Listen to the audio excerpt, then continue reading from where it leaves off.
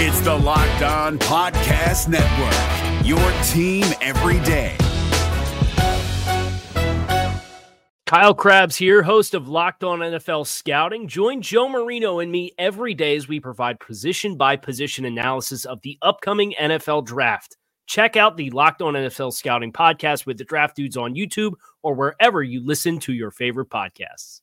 You are listening to NFL Kickoff Live, an hour-long weekly show where Jarvis Davis and Kyle Krabs join me, Tanitra Batiste, to break down this week's action and biggest storylines around the NFL. You can catch us live each week from 2 to 3 p.m. Eastern on your favorite Locked On NFL YouTube page.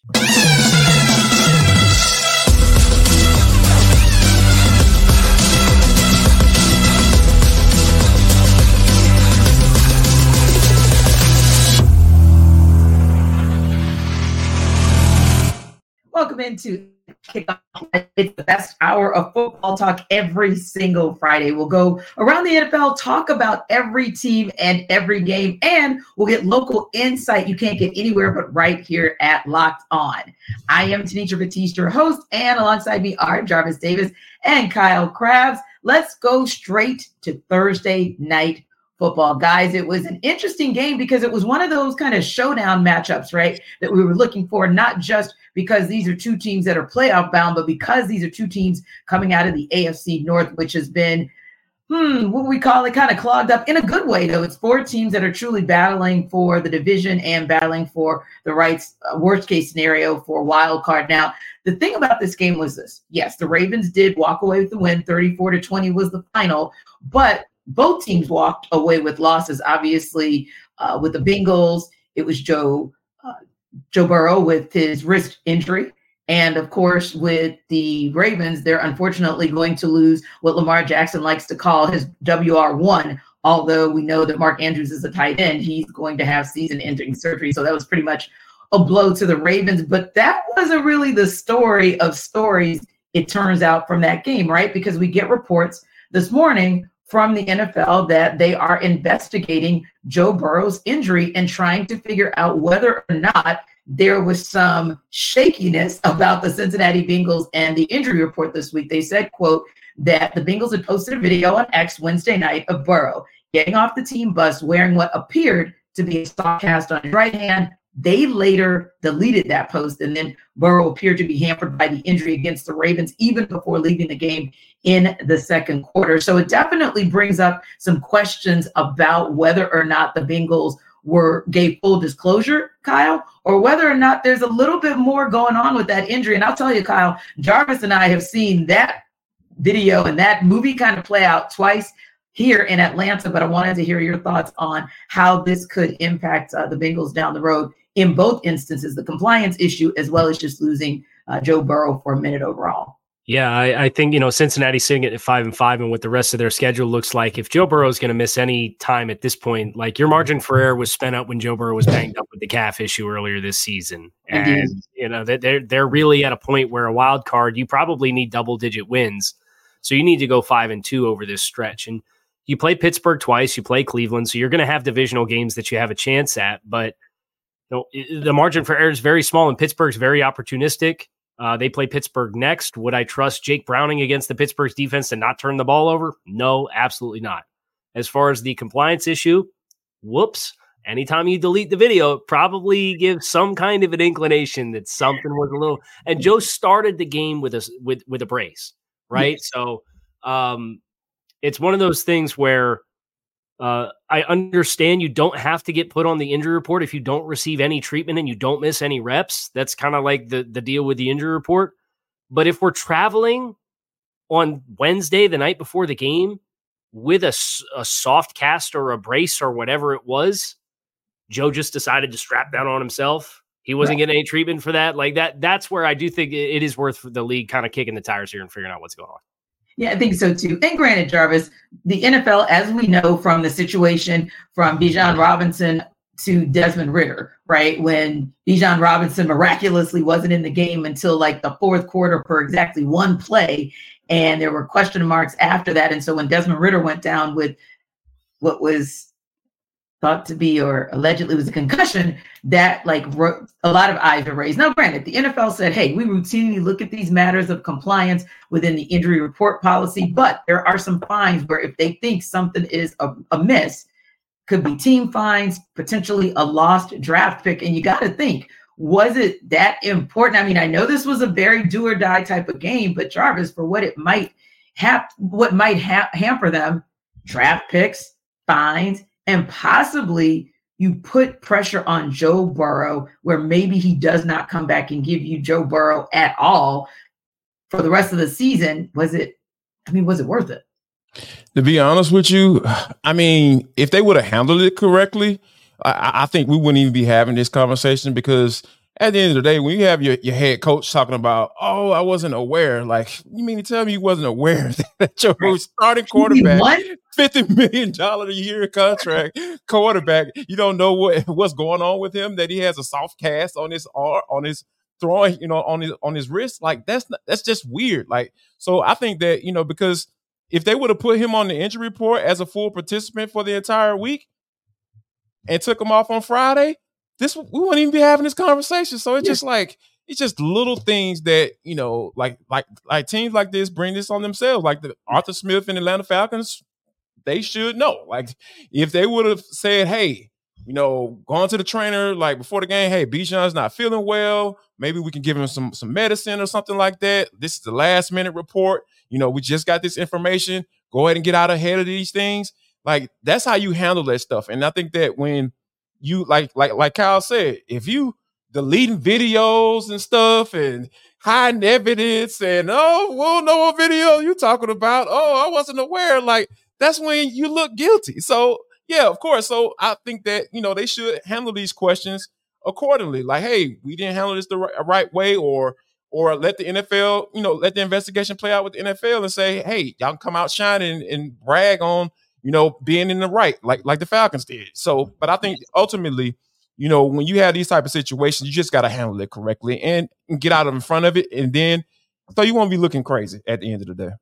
Yeah. And don't get me wrong. Fair is fair. The Steelers had this melee themselves, this little meltdown in 2019 where they didn't disclose properly, and Ben Roethlisberger got fined $75,000 and Mike Tomlin got fined $25,000. So we do know it happens, and sometimes it's like playing chess, not checkers. So we get that, but you got to think about maybe that ultimate cost if it does not work out your way. Like you said, worked in the favor of the Falcons. They pushed forward, but you never know how this one is going to play out. Now, the other interesting part of that as well is just like you mentioned, KC, it dropped Cincinnati down to 5-5. Baltimore improves to 8-3. Then you got the Steelers at 6-3. You got the Browns at 6-3. But you have a Browns team that while they're hosting the Steelers, they're going to do so without the services of one Deshaun Watson, who has officially been ruled out for the season because, of course, he had to have season-ending shoulder surgery. So does all of this kind of play into the hands of, and not to mention how it's going to impact Lamar Jackson with Mark Andrews being down for the count? And don't forget, Odell Beckham was questionable in his return too. How do all of these things kind of play out in the Steelers' favor, if at all? Pittsburgh's been a team that has just been super opportunistic. They don't overwhelm you in any capacity. They are very clunky offensively. They don't run a very exotic scheme. They don't dress stuff up. They get critiqued for running the same 5 concepts over and over and over again. And yet, lo and behold, they get a bunch of key turnovers. Now the schedule's breaking their way, where you're talking about facing Dorian Thompson-Robinson this week and potentially facing Jake Browning next week. You're already 6-3. Baltimore getting banged up in the skill group. And, that was Pittsburgh won that game the first time that they played anyway, I think. So that was like the 17-10 game or whatever it was. Like, exactly. Pittsburgh's schedule looks pretty favorable. And if you just look at the remaining strength of schedule that they have, it's middle of the pack, but they have some good breaks with the tougher teams on their schedules that starting quarterbacks not being in the game. I think Pittsburgh really has a chance to make a run here, if not the division, if Baltimore is able to take their injuries in stride, be the team that separates from the other 2 teams in the AFC North. Indeed. And right now, JD, they are at the top of the wild card pack for the AFC, and a couple other things. Having a healthy Cam Hayward That is impressive. And Pat Freiermuth, who was cleared, he's now in his 21-day window. So there are also some things that are breaking the Steelers' way as far as the health of this team on both sides of the ball. Well, I trust one side of the football. That's the defensive side, right? Because, you got a guy like TJ Watt who can just absolutely just wreck a game. Those are the type of, those guys I can trust. But when you go on to the offensive side of the football, okay, Jaylen Warren, Najee Harris, Kenny Pickett, all of those guys, they seem like they're starting to catch the stride, because the weird thing about the Pittsburgh Steelers, like, they've given up more points than they've scored. So it's just like 26. Right. And it's so crazy for them to be where they are right now. Like we're talking about them potentially taking over his division because of given their upcoming schedule. So it's just hard for me to trust that. And then I'm a simple guy. I like to judge teams by their quarterbacks. I don't trust Kenny Pickett, and I dang sure don't trust the offensive coordinator, Matt Canada. So that's kind of where I'm at with the team. Now, granted, there's some good things happening on the defense side of the football. I'll trust those cats all day, every day, especially the guys that put their hands in the dirt at the quarterback. But Indeed. when it comes to the offensive side, it's just a little tough for me to get on board with that. Now, what I'm going to be interested in seeing is whether or not maybe trusting them more is sometimes if you're the squeaky wheel, Kyle, that's how you get the oil, George Pickens. So the fact that George Pickens is having his moment of Keyshawn Johnson, give me the damn ball, maybe that kind of fires things up. I'm thinking at practice. And when you get into the space where slowly but surely, eventually you get back your one at full strength, Deontay Johnson, I think that makes a difference as well. And listen, the Steelers are a team, no matter who's at wideout, who really does always rely on the tight end. And there were really moments where Pat Freiermuth was able to dig Kenny Pickett out of the mud, dig it out of the mud for him. So I think maybe those things will kind of play favorably to the Steelers as time goes on, coupled with the schedule that you just mentioned and the fact that it's not exactly the strongest in the way of strength of schedule. Yeah, and you'd like to think as they get the full complement of skilled players back, they've had some guys that have stepped into smaller void or larger voids, with Jaylen Warren getting elevated in the backfield, and he's caught like 30-something passes already this season, been very active as kind of a multifaceted player. I don't know what George is too upset about. He's the only player on the team with more than 40 targets this season. He's got like 62 targets. Now, he's only caught 33 of those 62 targets, so your percentage of catchable balls and the plays that you're able to make and the separation that he's able to make is a different story altogether. But George is very much that player that they'll take their shots down the sideline with him and try to create some big plays. You'd like to think when you get the full complement back, they can maybe space the field a little bit better. And I did think George coming out of Georgia was a player who was a outside receiver, contested catch, possession type player. If you can space the field and stress it better, then he can find more space to be a possession player and have more high efficient targets in the passing game instead of just throwing in the ball. So I'd like to think if Pittsburgh's going to get this thing to catch fire, that's going to be a big catalyst for them because they are getting some guys back.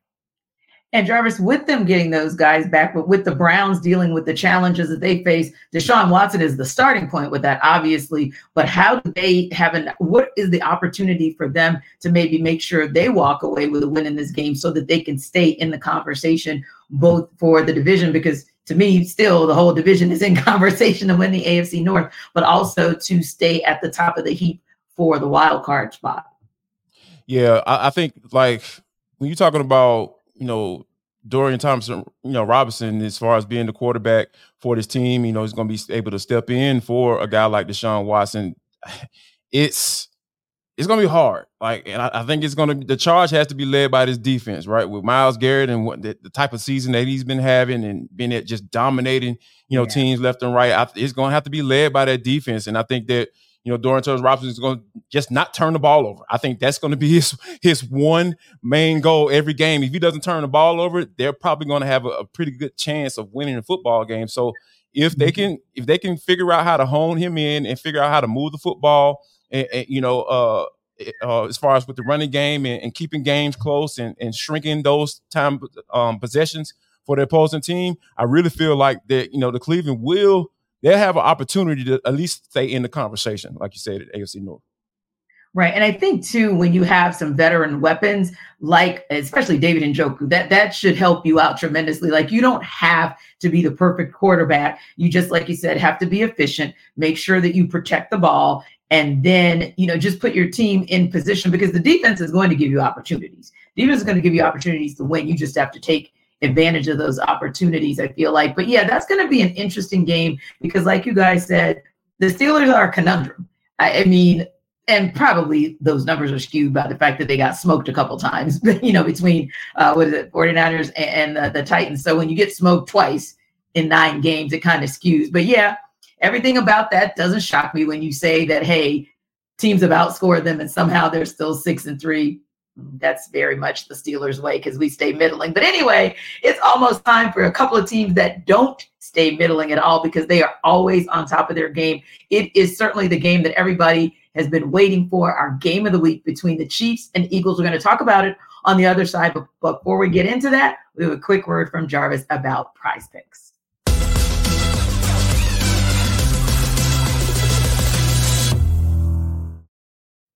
This episode of the NFL Kickoff Live Show is brought to you by Prize Picks. Prize Picks is the largest daily fantasy sports platform in North America. How about that? Good Lord, that is amazing. We are the easiest and most exciting way to play daily fantasy sports. It's just you against the numbers. None of this battling thousands of other guys and pros and sharks.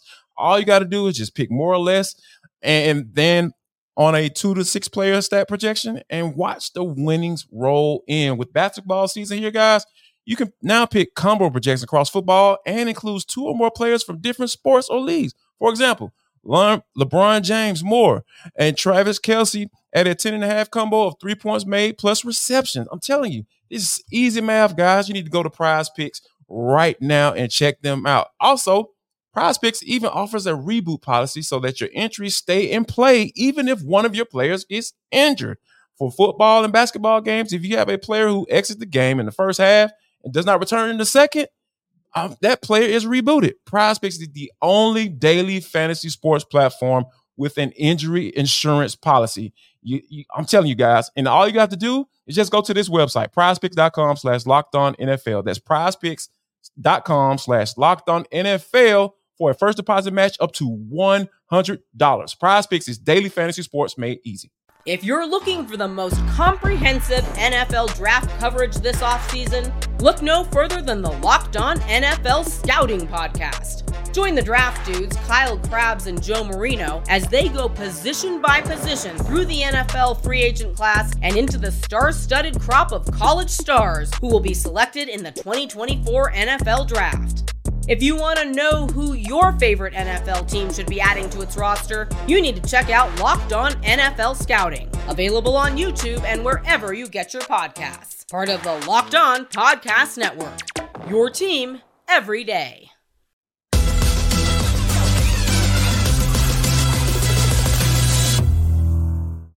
All right, guys, the day is finally here. We're walking into week 11 with a showdown of epic proportions. It is the Super Bowl rematch that we have all been waiting for between the Kansas City Chiefs and the Philadelphia Eagles. But before we talk about it here on the desk, I want to go to Chris Clark of Locked On Chiefs and Gino Camilleri of Locked On Eagles to preview this marquee matchup.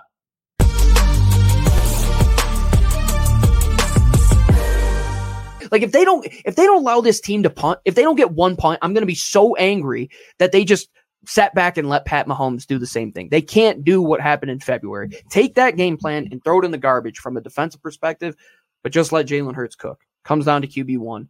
He has to know that this moment isn't his Super Bowl. It's just another moment to show who this team is and what Jalen Hurts is. That's one of the better QBs, but it's going to be great, man. Pat Mahomes, Andy Reid, we know the storylines. The NFL, you're welcome. You're welcome. A lot of eyes are coming to you because of these two teams. Yeah, this game is going to be fantastic. I absolutely cannot wait. I've been looking forward to this game since it came out, when it was going to be. Thought it was going to be a great game. It looks like it's going to be fantastic. The one thing I will say that I'm hateful. I'm a little bit hateful that Nick Bolton won't be able to play in this game because I think that's a big loss for Kansas City, stopping the run and being able to stop Hurts running the ball and just their offense in general. But other than that, I feel really good about this game. And I will give just a prediction. I'm not going to give a score. I think Kansas City wins, but it's not necessarily for the reason that they won against the Eagles in the Super Bowl. For me, it's the way their defense is playing. They've allowed one team to score more than 20 points this year, and that was the Denver Broncos. And that was they gave them a touchdown on a short field. I mean, I'm not going to try to take it away from the Broncos offense, but Kansas City couldn't get anything done that day on offense themselves. But then they also were in a situation where they gave them the short field score. And if you stay away from that, I think Kansas City can slow any offense down, including the Eagles. And I think that their passing defense is better than what it was in the Super Bowl. So that's going to be something I'm going to be really excited to see if it plays out. That defense has not allowed points. Can the Eagles be a team that, like they've done all year, against some defenses like at the time, Tampa Bay had a really good run defense. They kind of picked that apart. They've gone against some of these other good defenses like Miami at times has been really good. They picked them apart as well. Dallas didn't make any turnovers when it came to that side of the field. Can they do that again against Kansas City? But like you said, it's a different team, two different teams. It's throughout the record book, that Super Bowl, it was long in the past. These teams have come a long way. They've changed a lot in terms of personnel. The Eagles, in terms of coaching staff, they don't have the same offensive coordinator or defensive coordinator, but it's going to be what team just can win in the X's and O's. Who's going to be the chess master of this game? That's what it's going to boil down to. I've said that a lot. What it boils down to. That's the epitome of this game. And Monday night should be good. Go check out Locked On Eagles and Locked On Chiefs until then.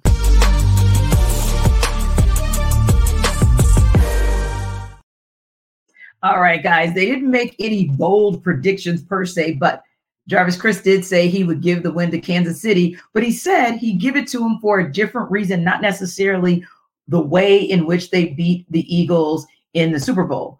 Do you agree? Is there, obviously there's a path to winning for either one of these teams because it's pretty much even going in, but is this a Chiefs team that can beat the Eagles but beat them in a different way? Wow. Oh, that's a good question. I mean, because personally, I really feel like this is going to come down to the offensive line and defensive line play. And I'm a huge fan of Philadelphia's on both sides of the football. So I do see a path for the Kansas City Chiefs to get in there and win this game, obviously. Right. You know, Travis Kelce, you know, and Patrick Mahomes get off.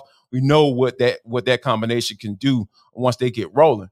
However, I really feel like this is a game that I think this A.J. Brown and Jalen Hurts connection is really been taking on a life of its own, right? So I think that's going to be something that's going to – and then making sure that I see some call quarterback runs for Jalen Hurts. And I think that's because that's a numbers game, right, when you're talking about doing that. And I think they're going to be able to take advantage of that front for the Kansas City Chiefs. So right now, I do see a path.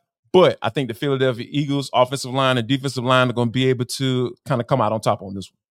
And Kyle, I want to go to something that Gino talked about as well. You know, when you look down the list and the fact that, hey, the Eagles have only lost one game, and I don't know about you guys, but it really wasn't even the Eagles that lost one game. I feel like it was Jalen Hurts that lost one game against the Jets because he just it was like a self-implosion, self-inflicting wound after wound. And it's interesting because Gino was saying how with Jalen, just don't do too much, right? Just be who Jalen is. And you have an opportunity there in the absence of a Nick Bolton to be able to take advantage of that. And like Jarvis said, maybe some design run plays for him. But again, I think, and Kyle, just want to get your input on that. Is that also a path to the Eagles winning? In large part, it hinges on Jalen Hurts and whether or not he's just Jalen Hurts and he doesn't try to do too much.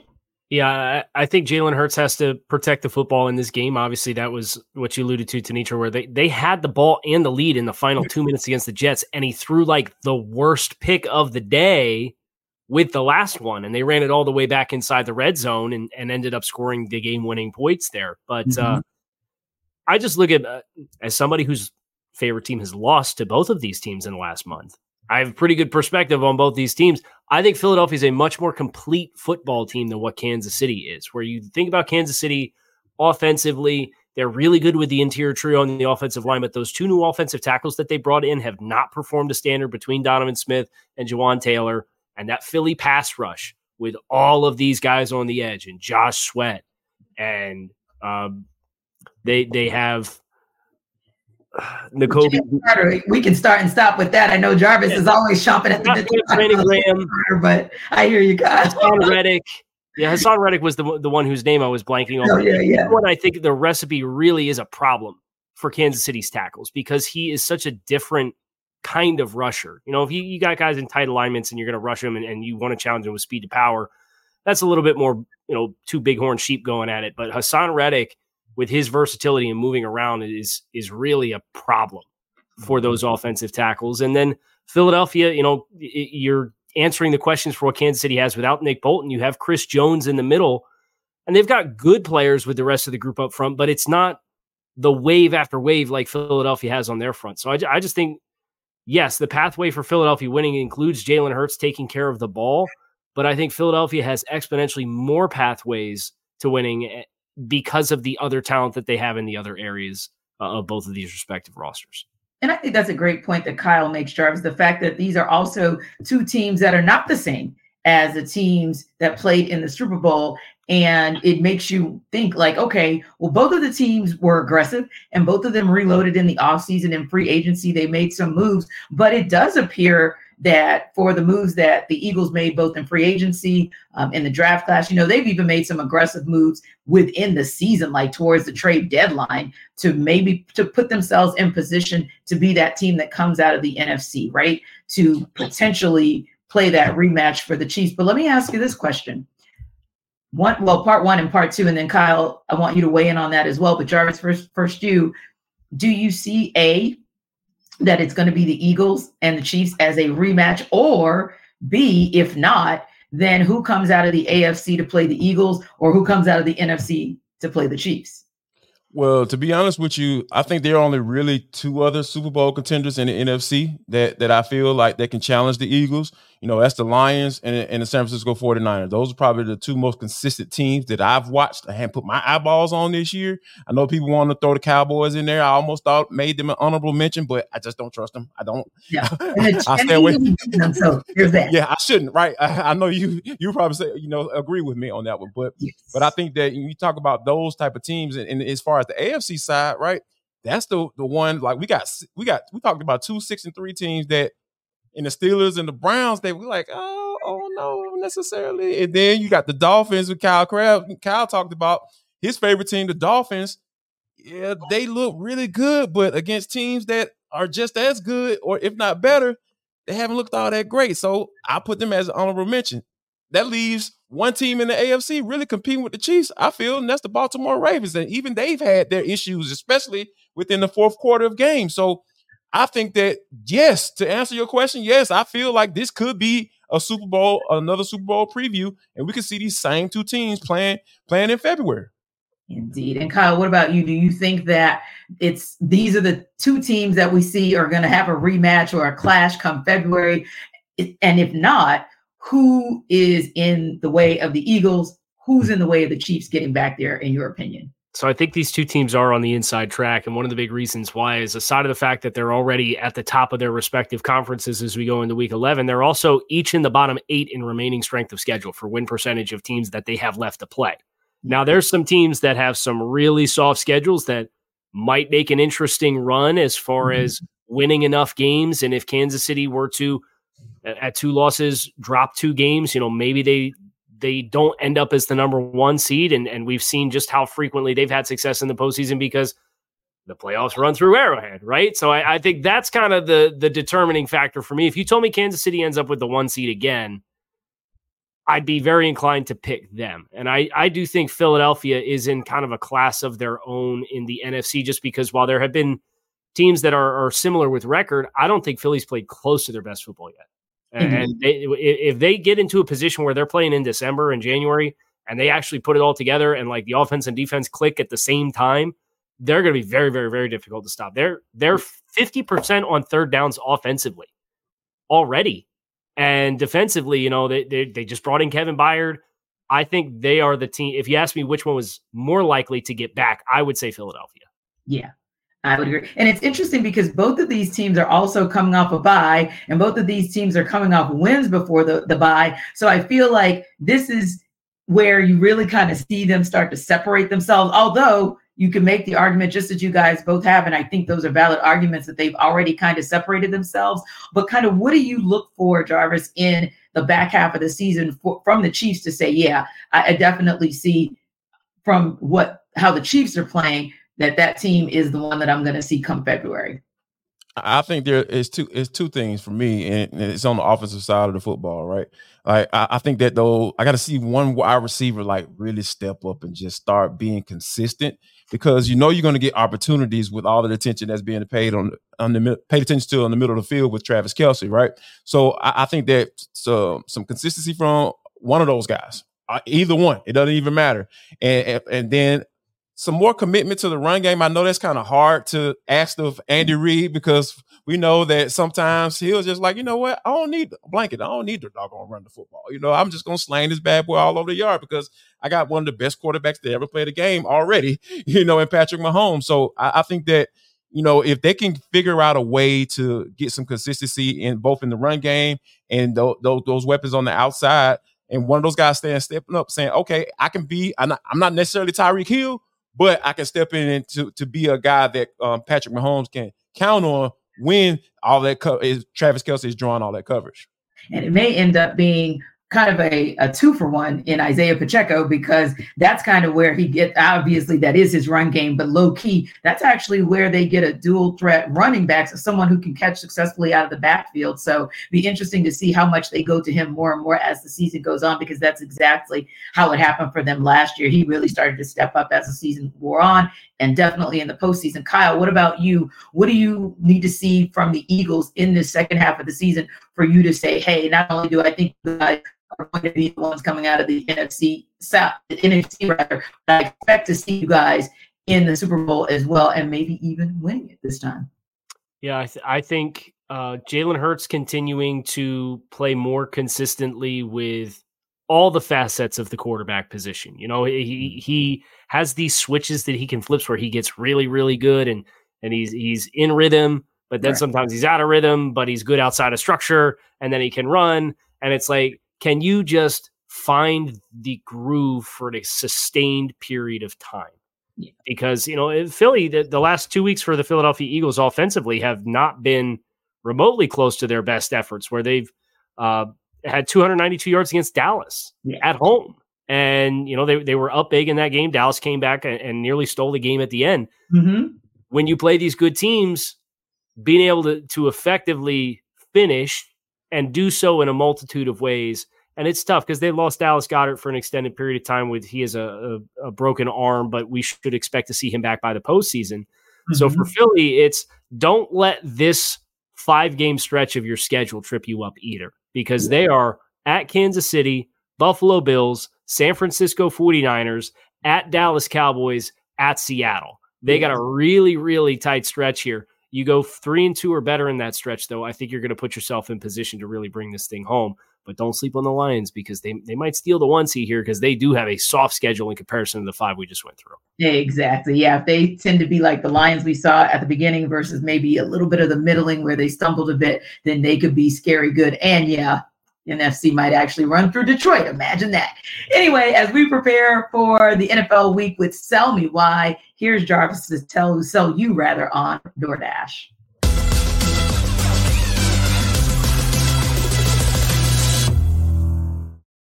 Listen up, guys. Jarvis Davis here for DoorDash. This episode of the NFL Kickoff Live Show is brought to you by DoorDash. Have you just been sitting down in the middle of the night? I know this is my story, guys. I'm telling you.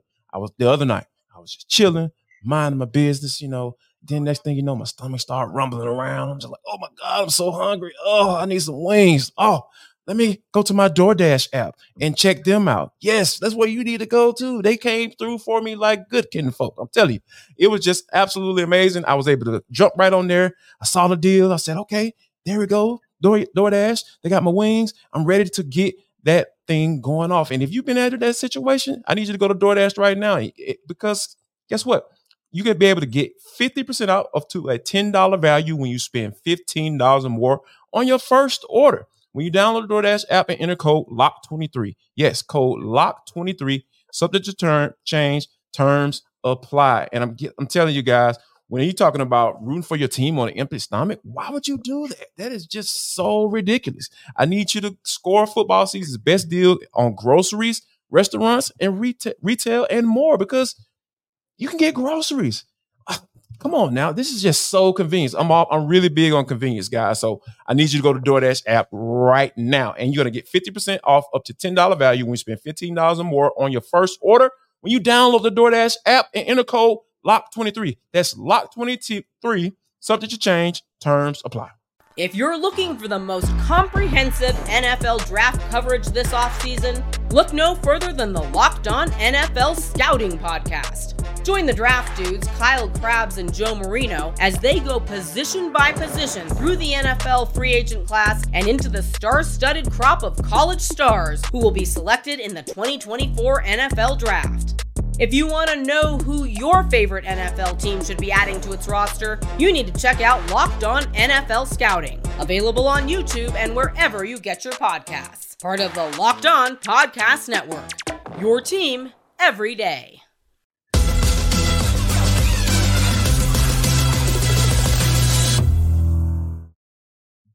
All right, guys, the Tennessee Titans are traveling to Jacksonville to take on the current AFC South leaders in the Jaguars. The Titans are 7-point underdogs in that game. Here's Tyler Rowland of Locked On Titans to tell us why the Titans might cover that spread. The Tennessee Titans need a miracle if they're going to defeat the Jacksonville Jaguars on the road in Week 11. My name's Tyler Rowland, host of the Locked On Titans podcast. I don't care who you pray to, whether it's Zeus, Buddha, Allah, the 7 old gods, the Lord of the Light, 8 pounds, 6 ounce baby Jesus. That's how I like to picture him. Either way, Titans fans need to look to the sky and pray for some divine intervention on Sunday. Let's just lay out the realities here. The Tennessee Titans are a 3-6 football team that look like they may have the worst offensive line in the NFL. To go along with that, they've lost 8 straight games on the road. They haven't won a road game all season long. The Titans are struggling mightily right now, and they're going up against a Jacksonville team that's 6-3, leading the division, and that swept them last year. So this is a very, very tough circumstance for the Titans to walk into with a rookie quarterback to go along with that struggling offensive line. But again, the Titans could use a miracle to win this game, and that miracle could come in the form of winning the turnover battle. And again, the odds are stacked against the Titans here as well. The Titans are one of the worst teams in the NFL this year in forcing turnovers, while Jacksonville has been one of the best teams in the NFL in turnover margin. It's really led them to some key wins while the offense has been struggling. But the offense struggled for Jacksonville because their offensive line is not that great either. They've been struggling as well. And the Titans' biggest strength on the team is their pass rush. So if the Titans pass rush can dominate the matchup against the Jaguars offensive line, they could put Trevor Lawrence in 3rd and longs, they could create some bad decisions, and they could create some turnovers, not only helping the Tennessee Titans get the Jaguars offense off the field, but helping the Titans struggling offense put up points. For more analysis, check out the Locked On Titans podcast, part of the Locked On Podcast Network, where it's your team every day. I love me some Tyler Rowland. Can I say that? Jesus. I mean, when you spoke baby Jesus, you know it is so serious, like literally, Jarvis. And Allah. Divine intervention. I felt like Kyle, I should have opened my prayer closet and just started praying for these guys. Like, dang, you going down to Duval and you're going to need Jesus to get out of there with a win. Jarvis, I mean, is it really that, like, serious? Like, are they really in that much jeopardy? Have no chance? A snowball's chance in where to get a win? Yes. Because Will Levis, ever since he looked like Brett Favre in the first game against the Falcons, it has just been all downhill from there. So I think that when you think about, a rookie quarterback going through rookie struggles, it's hard. It's hard to kind of come around on that because, like, that's all you got and that's who you've gone with, and you decide to say, hey, we're going to ride this wave. So, and they're going through one of those down ways right now as far as Tennessee Titans goes. However, there is a little light, T, because the Jacksonville Jaguars got their butts kicked last week against the San Francisco 49ers at home. And there are people now questioning whether or not Trevor Lawrence is the guy because, Jacksonville has been bad for quite some time, and people just want to be optimistic about their team down there in Duval. But it just seems like every now and then these things come to light. These little insufficiencies as far as being a face of the franchise type quarterback, they just came to light last week. So I think that, I think ultimately Jacksonville gets the win because, that was embarrassing last week. But that's not to say that the Jacksonville Jaguars can put out a stinker, because they are more than capable of doing that. Indeed. Now, Kyle, Will Levis, yes, he looked all world when he came back. But then again, every quarterback who starts his first game of the season against the Falcons looks like all world. So Will Levis has now come back down to earth. But is there an opportunity here for him to maybe reset himself and maybe help to reset that Titans offense and not just give the Jaguars a run for their money, but maybe even sneak a win out there? Well, I'll say this. If that was your sales pitch for why you were selling us on Jacksonville covering the spread, right? I got a few more things written down for whenever you're talking to whatever football god or other god that you pray to for these Tennessee Titans. They average 3 trips to the red zone per game and average 1 for 3 getting into the red zone per game through 9 games this season. 31% of red zone trips get into the end zone. That is 31st in the league. They are about 33% on third down offensively. So you're playing behind the sticks. You're getting into the red zone when the field is compressed and you can't score touchdowns. You have a terrible offensive line with a run-first identity.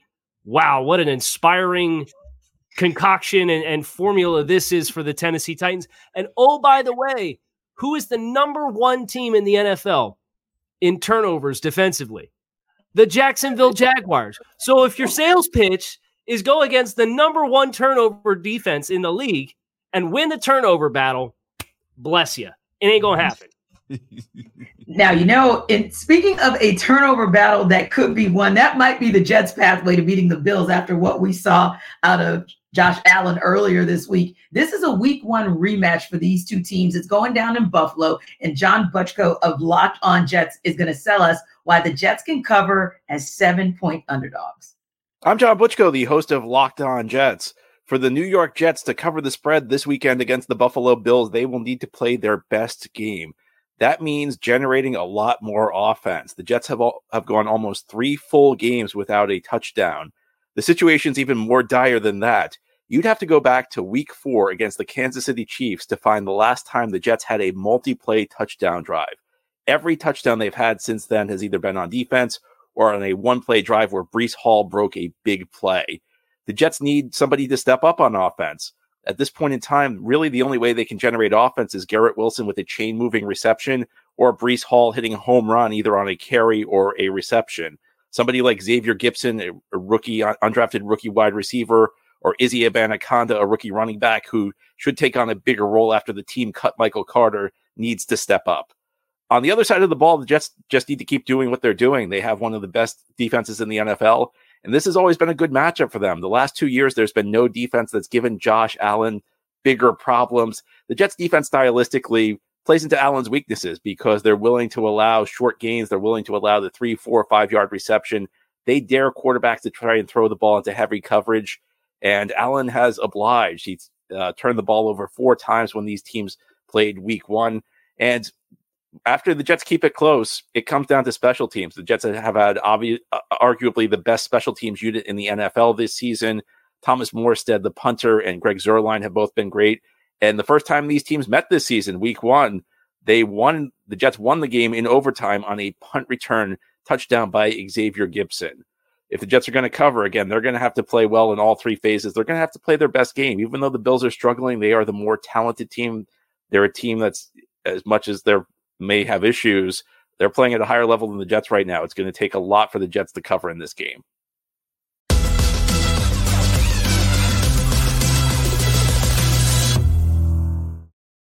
Guys, we have some breaking news to share with our audience. We talked about this at the top of the hour as we gave reaction to the Thursday night football game that saw the Ravens beat the Bengals 34-20. Ravens knew right then that they were going to lose Mark Andrews for the season. Word has now come from multiple sources that the Bengals will indeed lose Joe Burrow now for the season. He is out for the year with a torn ligament. That is per coach Zach Taylor, and that's been confirmed by multiple outlets. He had his MRI this morning. Jake Browning, of course, who we talked about, who finished the game last night, is the backup who is going to be expected to likely play for the rest of the year. But Kyle, we talked about how tight it was in the AFC North already and how the Bengals were kind of at the bottom of that particular division looking up.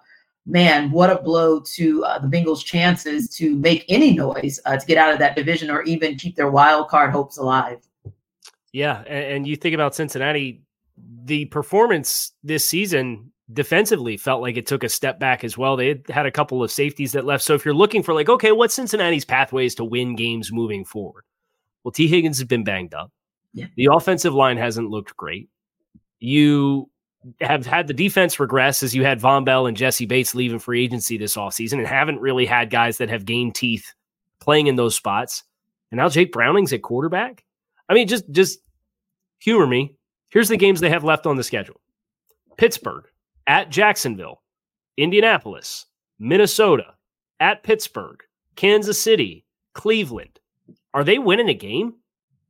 Like, as a genuine question, they do not have, they are 65% win percentage is the remaining win percentage of the games that the Bengals have left to play this season. And you have everything else that was going wrong. And now Joe Burrow to Jake Browning is the transition at quarterback.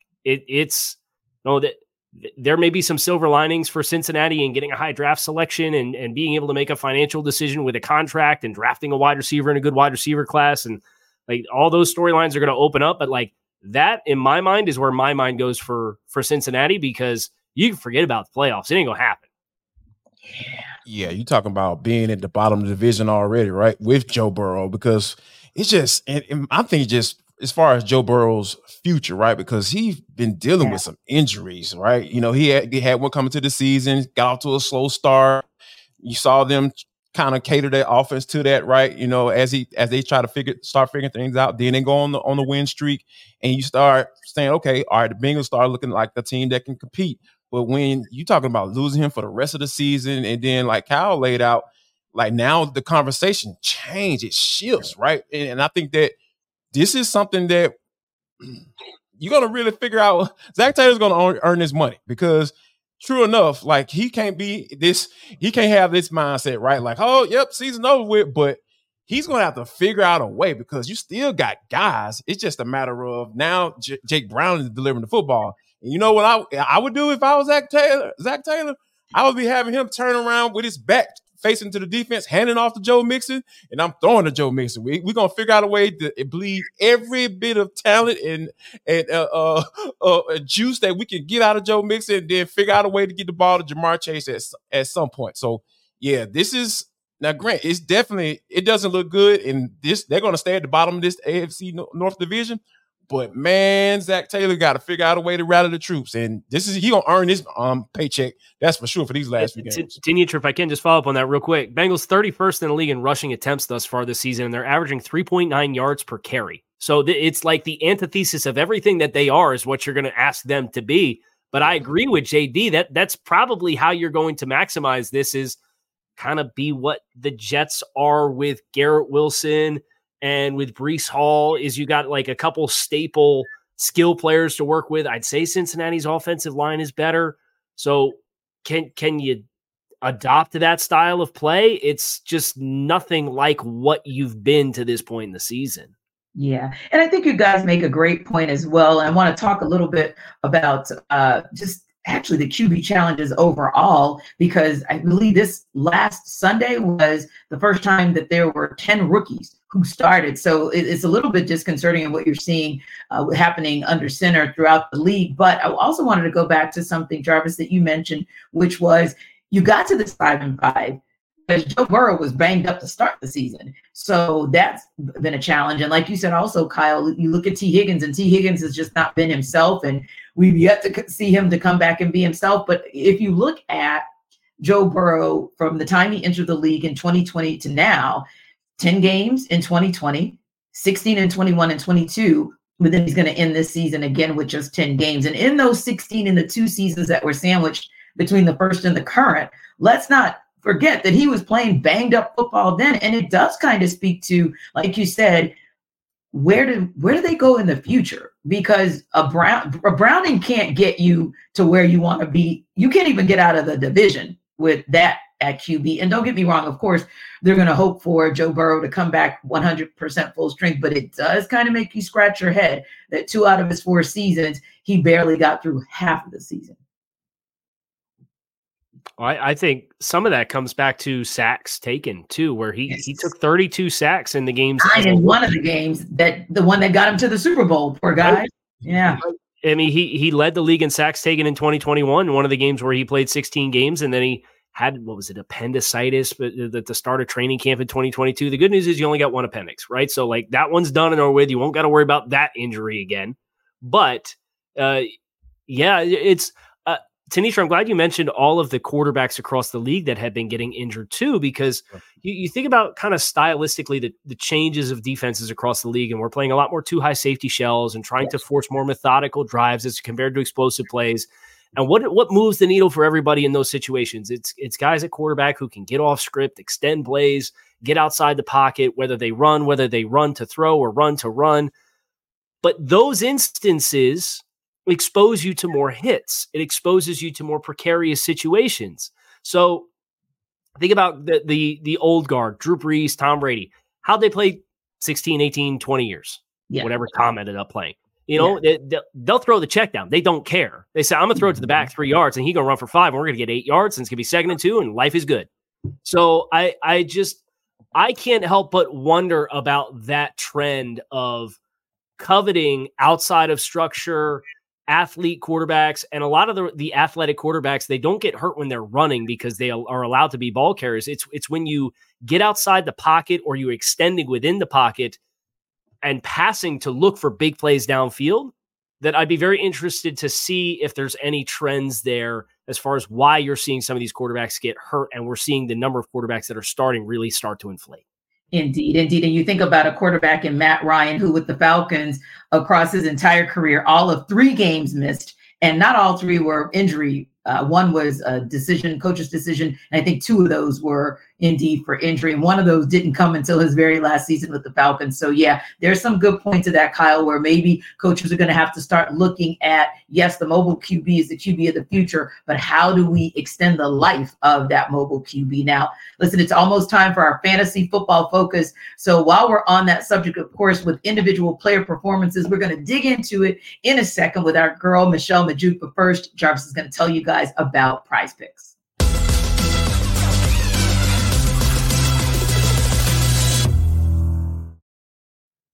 Jarvis Davis here for Prize Picks. This episode of the NFL Kickoff Live Show is brought to you by Prize Picks. Folks, Prize Picks is the largest daily fantasy sports platform in North America. That's huge. That's really huge. We are the easiest and most exciting way to play daily fantasy sports. It's just you against the numbers. None of this battling against thousands of other players, and including pros and sharks and all that stuff. All you got to do, pick more or less than on a 2 to 6 player stat projection and watch the winnings roll in. I'm telling you guys, it's just that easy. And with basketball season here, you can now pick combo projections across football and basketball. For example, LeBron James and Travis Kelce at a 10.5 combo of 3 points made plus receptions. I'm telling you guys, it's just that simple. And Prize Picks even offers a reboot policy so that your entries stay in play even if one of your players get injured. I'm telling you guys, they're all on your side to get these wins. For football and basketball games, if you have a player who exits the game in the first half and does not return in the second, that player is rebooted. Prize Picks is the only daily fantasy sports platform with an injury insurance policy. So go to prizepick.com/lockedonnfl, prizepicks.com/lockedonnfl for a first deposit match up to $100 because Prize Picks is daily fantasy sports made easy. If you're looking for the most comprehensive NFL draft coverage this offseason, look no further than the Locked On NFL Scouting Podcast. Join the draft dudes, Kyle Krabs and Joe Marino, as they go position by position through the NFL free agent class and into the star-studded crop of college stars who will be selected in the 2024 NFL Draft. If you want to know who your favorite NFL team should be adding to its roster, you need to check out Locked On NFL Scouting, available on YouTube and wherever you get your podcasts. Part of the Locked On Podcast Network, your team every day.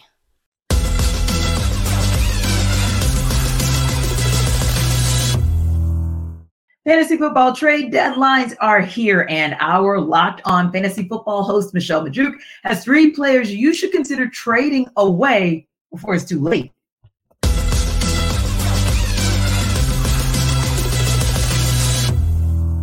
Fantasy trade deadlines are approaching quickly. Here are 3 players that I think you should trade away prior to the deadline. First up being Chargers quarterback Justin Herbert. I get it. He just had a 5-touchdown performance, you might say, but he's elite in fantasy. He has some elite games, but he also just has far too many duds. He kills you in fantasy far too often. I mean, just over the last 4 weeks, it's been a roller coaster. Quarterback 20, quarterback 7, quarterback 25, quarterback 2. Just far too inconsistent, and I am not a fan of his upcoming schedule whatsoever. I mean, over the next 3 weeks, he'll face the Packers in Green Bay. Don't love that. Then he has to face the Ravens elite defense, and then after that, he has to go to New England to play against the Patriots. Like, I don't like to play any quarterback that has to go into New England. That's never fun. And Herbert's just too inconsistent for me when it comes to us approaching the playoffs. I am trying to get him off my fantasy teams prior to those deadlines. Another guy I'm looking to trade right now is Vikings wide receiver Jordan Addison. He's having a really solid rookie year, don't get me wrong, but since Kirk Cousins' season-ending injury, I know Josh Dobbs is doing his thing, but Addison has had fewer than 70 receiving yards and 0 touchdowns in each of the last 2 games. And now we get Justin Jefferson coming back as well, right? So he was the lead guy there. He was getting the targets, but the production wasn't really there with Josh Dobbs. And I don't think Josh, as good as Josh Dobbs is, I don't think he has it in him to feed Justin Jefferson and TJ Hawkinson and Jordan Addison. Like, something has to give here. And I do think we're going to see Addison's production drop even more than it has been the last couple of weeks. So I'm looking to trade him for a talented veteran that's also been disappointing lately, but you trust that will bounce back. Maybe like a Cooper Kupp or a DK Metcalf. I trust those guys a bit more. So I'm looking to get a trade done like that prior to the deadline. And then last up, it's Ravens running back Gus Edwards. We just saw him on Thursday Night Football score another 2 rushing touchdowns. All right. Edwards has scored an insane 9 rushing touchdowns over the last 5 weeks. That kind of insanity touchdown luck cannot last forever. And sooner or later, Lamar Jackson has to start racking up these passing touchdowns, right? Or even stealing some of these rushing touchdowns himself. We saw rookie running back Keaton Mitchell get more involved in the 2 weeks prior. He was really proving himself to get that bigger role. If Edwards does not score a touchdown in any given week, his fantasy production is going to be so underwhelming. 30 of his 47 fantasy points scored over the last 3 weeks have come on touchdowns. So that's fewer than 6 fantasy points per game over that time if he didn't score a touchdown. I don't want to be stuck holding on to Edwards once his touchdown luck inevitably fades away, because it just has to. So I'm looking to trade him before the deadlines as well.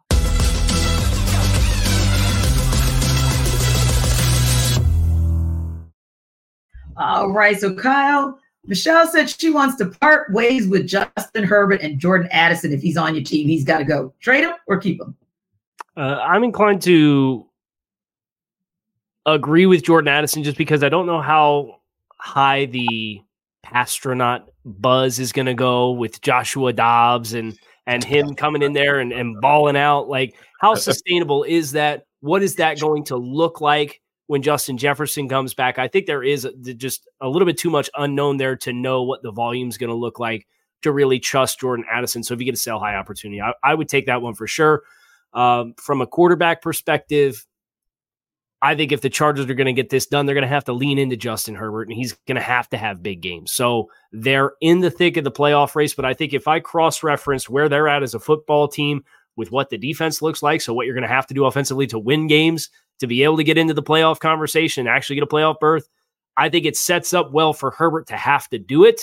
So you'd have to really give me the moon for me to want to trade Herbert. Yeah, and I think it would be doable because we saw what the Packers, I guess I'm going to say, didn't do to the Steelers, and that's why the Steelers won that game. How about you, Jarvis? Do you trade him or do you keep Herbert and or Addison?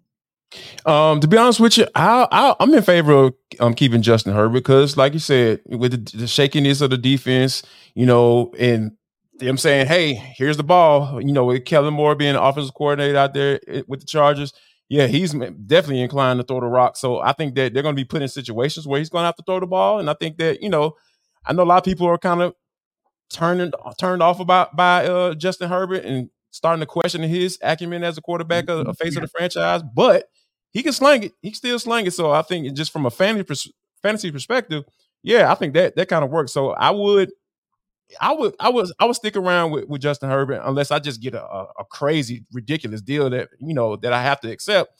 But yeah, as far as Jordan Addison goes, I think you don't know what Justin Jefferson with him potentially coming back and everything like that. And I think that Dobbs has a really nice connection with TJ Hockenson. He's been playing really well as of late. So yeah, I probably would trade Jordan Addison to see what I can get back in return.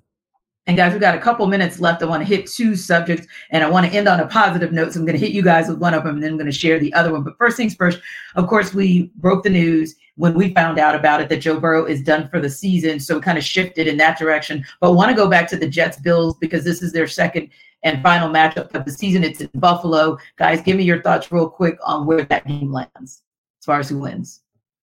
I think Buffalo gets it done at home. Jets just the for as depressing as Tyler sell me why it was for the Titans, I'm listening to John go through the Jets litany of haven't had a multi-play touchdown drive since the Chiefs game in week 5. It's like, holy cow.